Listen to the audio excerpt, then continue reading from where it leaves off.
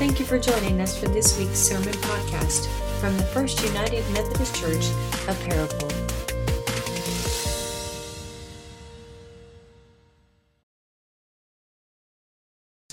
We've worked with Colossians 1 the last 2 weeks. I preached the introduction, and then Chase preached last week from the last few verses in Colossians 1, where it tells us that Jesus Christ is the image of the invisible God, and that's sort of the thrust of Colossians, that Jesus Christ is the supreme one, the one we ought to worship and follow. And so in the next few chapters, Paul sort of unpacks what that means for us and why that's important.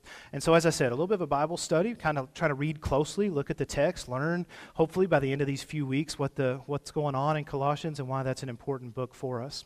And so today, Colossians 2, 6 through 19, those words are not all on the screen. Caroline, can you change those real quick to make them fit? Colossians 2, 6 through 19, these are printed in your screen, printed on the screen. They're also in the bulletin. And of course, you can follow along in your own Bible or phone or whatever device you may have. I'm going to begin reading, and you can follow along as you're able there. As you therefore have received Christ Jesus the Lord, continue to live your lives in Him, rooted and built up in Him and established in faith, just as you were taught, abounding in thanksgiving. See to it that no one takes you captive through philosophy and empty deceit, according to human tradition, according to the elemental spirits of the universe, and not according to Christ. For in Him the whole fullness of deity dwells bodily, and you have come to fullness in Him, who is the head of every ruler and authority. In Him also you were circumcised with a spiritual circumcision by putting off the body of flesh in the circumcision of Christ. When you were buried with Him in baptism, you were also raised with Him through faith in the power of God who raised Him from the dead. And when you were dead in trespasses and the uncircumcision of your flesh, God made you alive together with Him when He forgave us all our trespasses. Erasing the record that stood against us with its legal demands, He set this aside, nailing it to the cross. He disarmed the rulers and authorities and made a public example of them, triumphing over them in it. Therefore, do not let anyone condemn you in matters of food and drink or observing festivals or new moons or Sabbaths. These are only a shadow of what is to come, but the substance belongs to Christ. Do not let anyone disqualify you, insisting on self-abasement and worship of angels, dwelling on visions, puffed up without cause by a human way of thinking, and not holding fast to the head, from whom the whole body, nourished and held together by its ligaments and sinews, grows with a growth that is from God. May God bless our reading of the Holy Scriptures, and let us say together, Amen. Let us pray. Holy God, it is with thanksgiving that we worship today as we read from these ancient words. We pray that your Spirit would be at work in our reading, would be at work in our study, that in these words we might find your word for us today. God, we give thanks that you have seen fit to call us to this place, this hour, this moment, that we might find the worries of the past week and the concerns of the week to come, that we might find those set aside for just a brief time.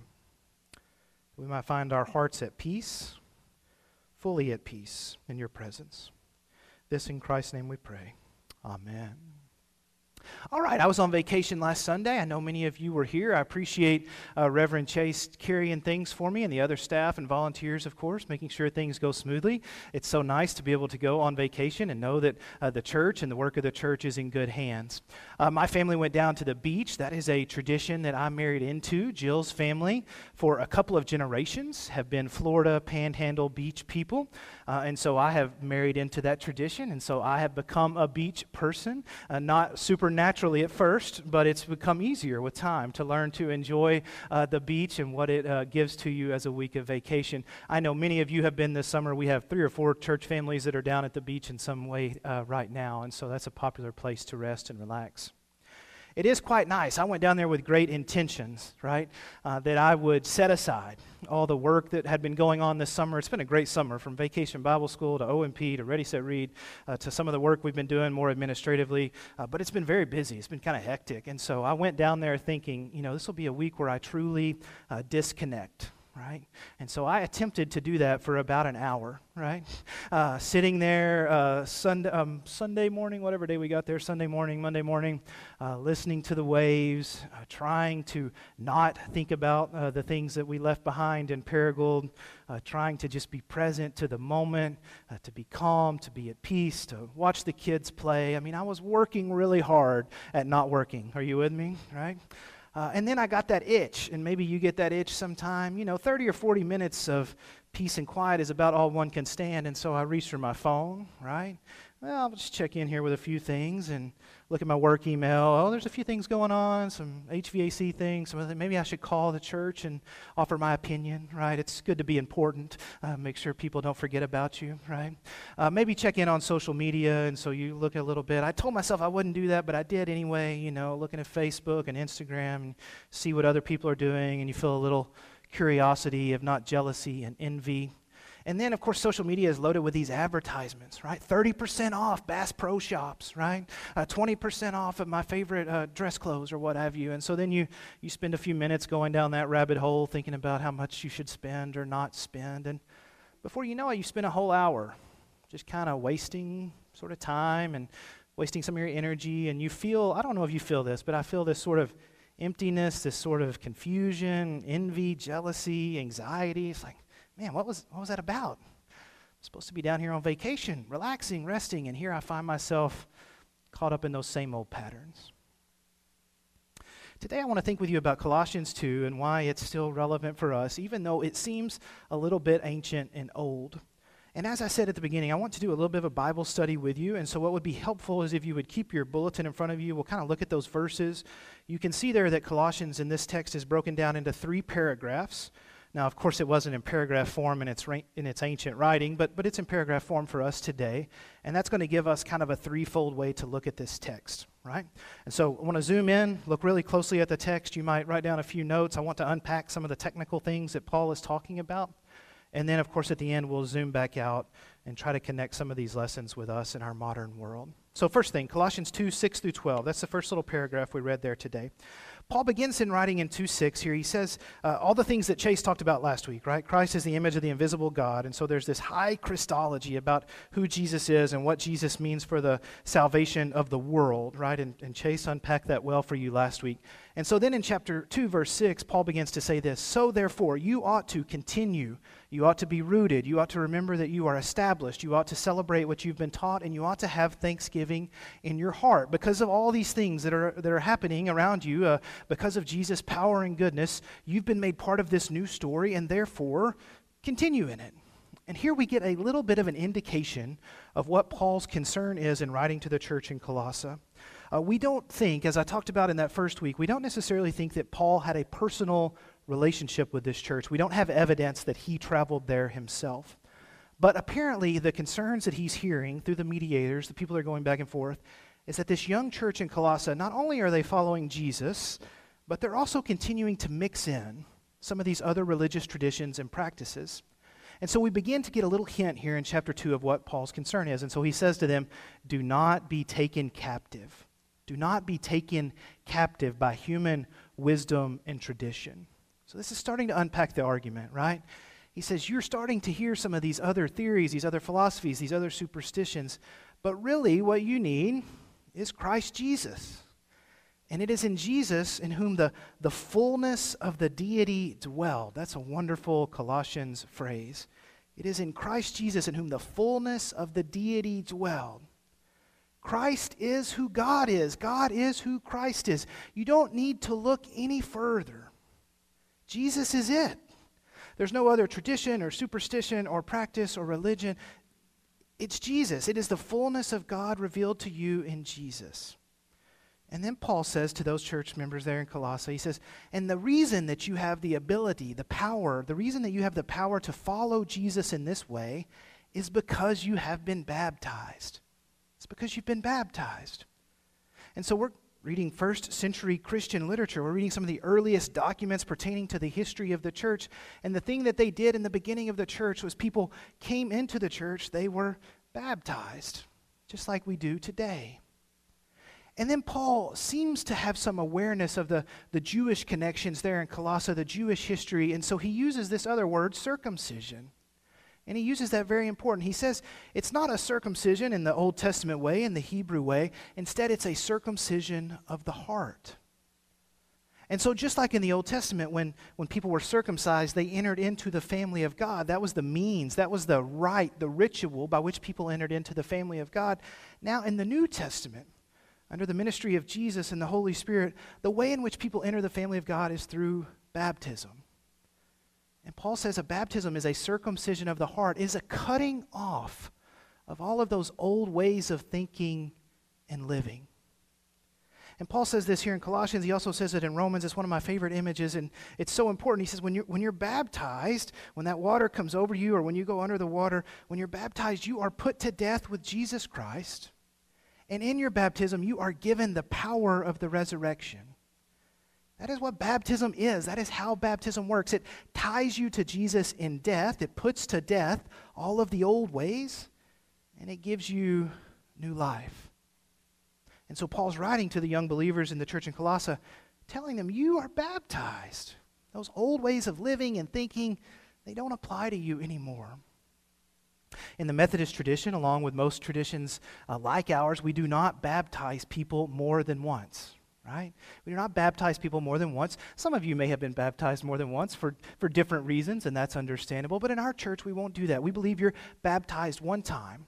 Whether you're 3 months old or 3 years old or 10 years old or 50 years old, it really doesn't matter. You are baptized when you enter into the family of God, enter into the church. And though we only baptize people once, we encourage you, just like today, just like Paul's doing in this letter to Colossae, we encourage you to remember your baptism. Remember your baptism. Remember that you're baptized. It may have been something that only happened once, and it may even been a date that you don't remember. You may have been too little to have that in your memory. What we mean, though, is not to remember the day of your baptism. We don't remember the event itself. What we really mean is to remember that you are baptized. Remember that you're baptized. We do this when we baptize someone in here, right? We will remind everyone here that you too are baptized, just as this person is being baptized. Or like in January, we typically remember Jesus' baptism, and that's usually a time where we remind the congregation, you are baptized as well.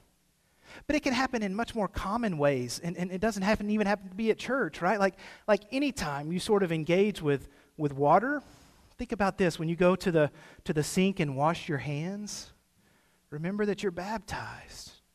When you take a shower every morning and the water runs over you, remember that you are baptized. When you go to the lake and swim and play on the tube, remember that you're baptized. When you go to the beach. And when we say remember your baptism, remember that you're baptized, what we really mean is this is the most defining thing about you. There is nothing more true about you in that you are baptized into Christ's death and resurrection. Even now, even sitting here today, this is the most true thing about yourself.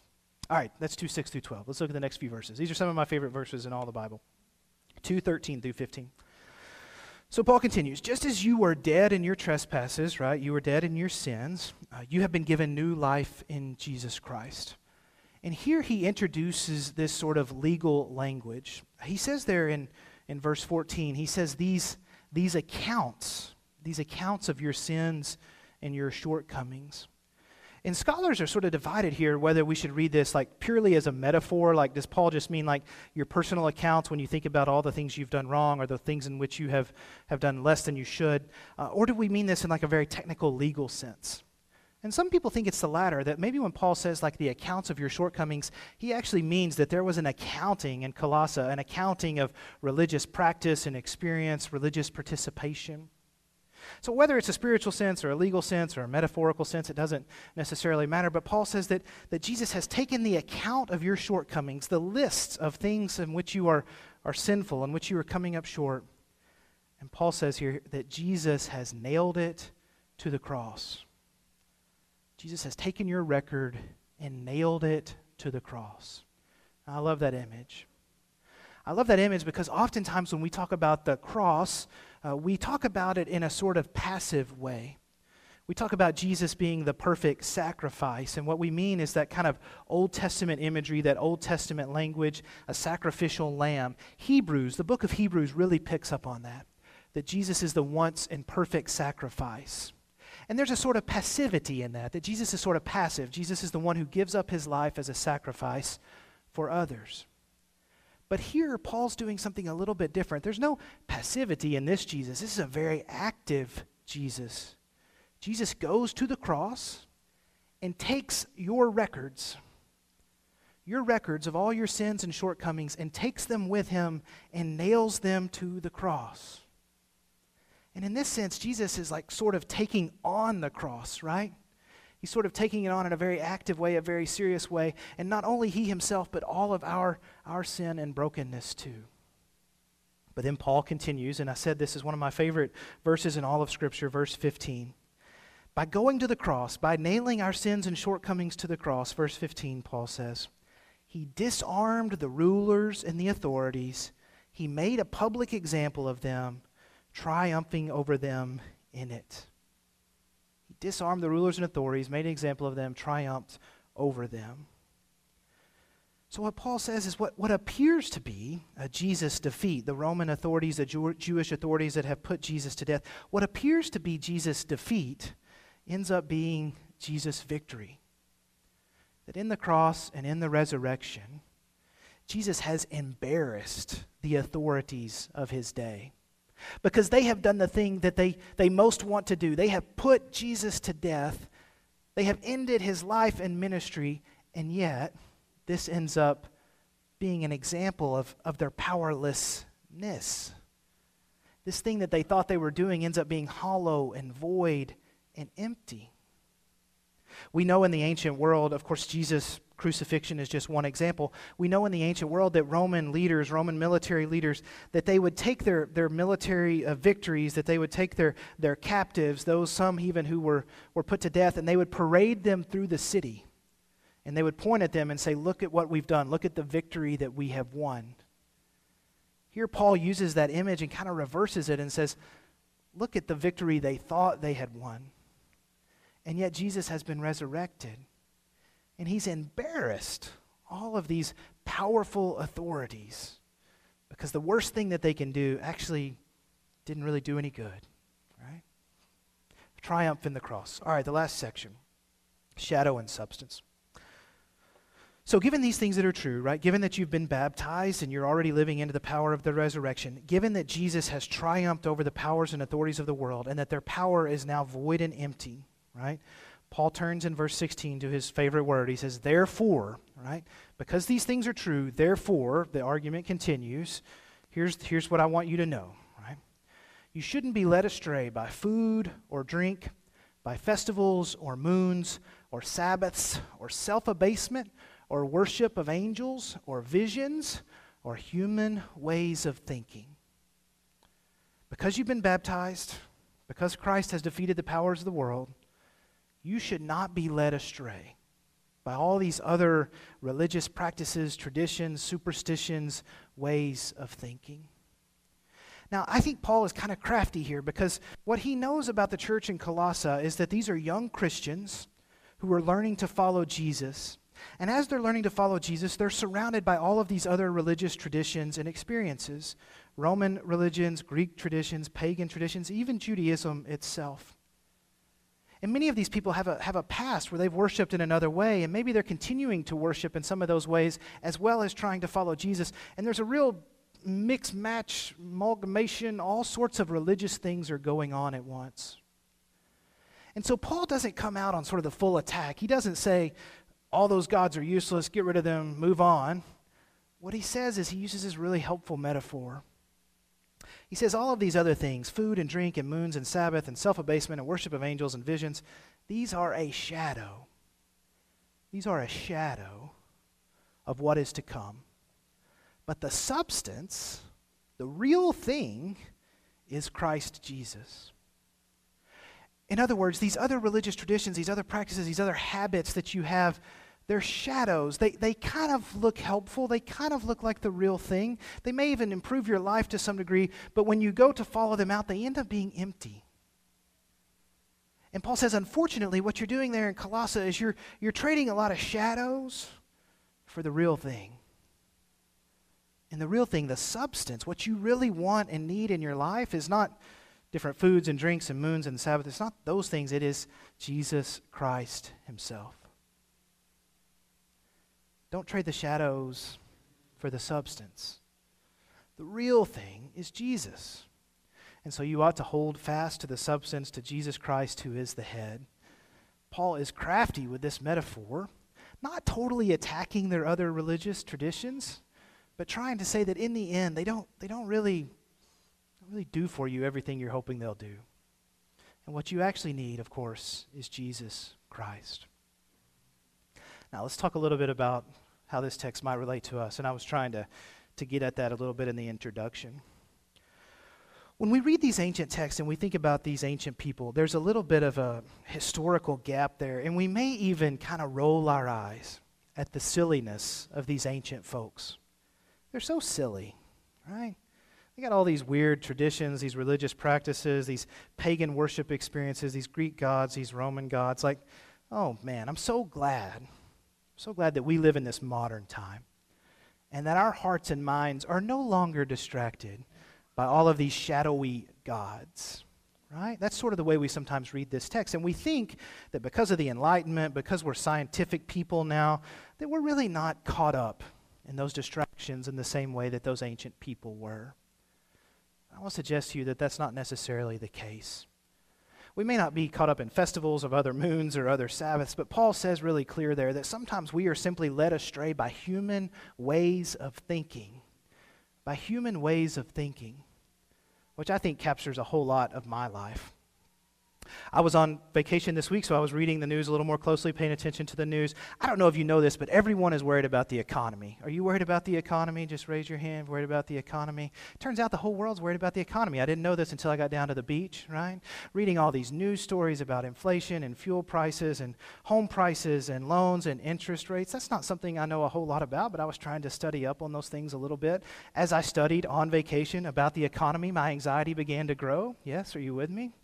And then when I got home, we checked in on our personal finances, right? I logged into the bank account. Turns out we spent a little bit more in Florida than we thought we did, right? That sometimes happens on vacation. So now we're thinking about saving a little money as we begin the school year together. Was reminded when we got home that we owe quarterly tax estimates. I don't know if some of you owe those tax estimates, but we had to do that real quick and get those in the mail.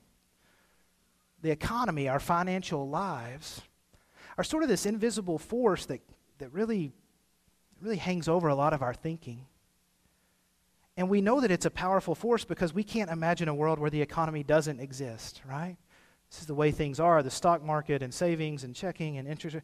And this is just one of many forces that sort of drives our thinking. Others we could think about are things like law and order. We have some lawyers in here. We have lawyers in our church. We depend on a certain system of law and order in our nation because we assume if it weren't for this legal system, if it weren't for these prisons and this police, then things would just spin off into chaos. And so we've sort of accepted that this is a world that has to exist. We can't imagine it any other way. This is one of those powers that guides our thinking.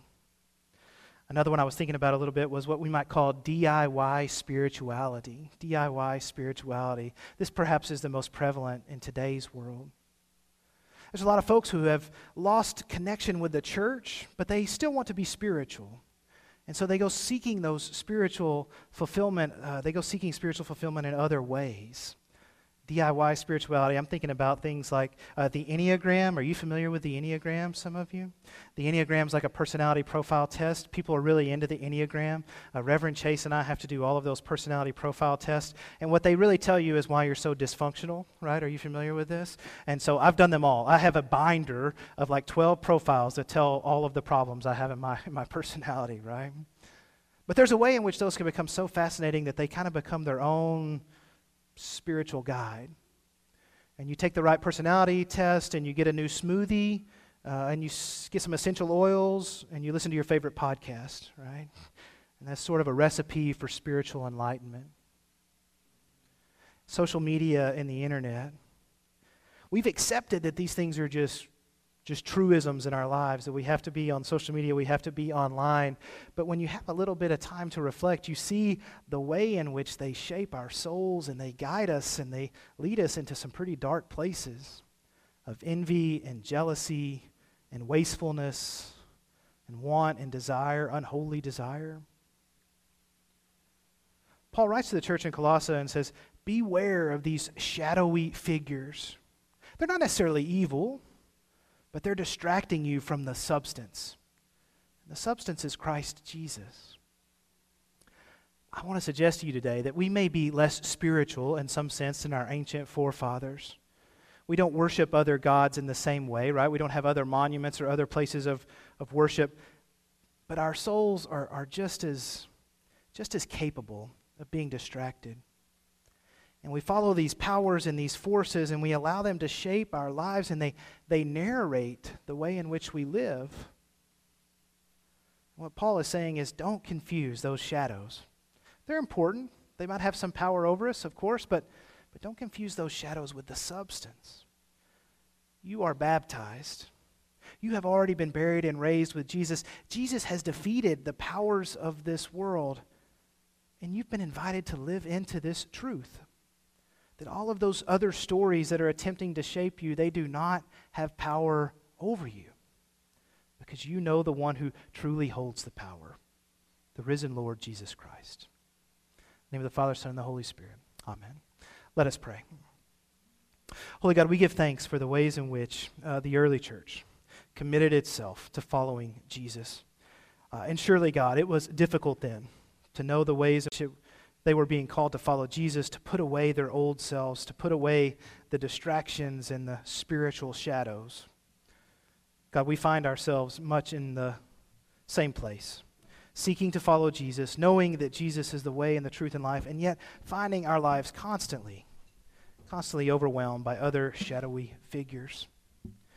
God, help us to remember we are baptized. We have been cut off from those powers. We worship and follow Jesus alone, whose resurrection is already being made known to us. These things in Christ's name we pray. Amen. Thank you for listening. You can find out more about First United Methodist Church by going to our website at www.fumcparacle.org. May God bless you this week.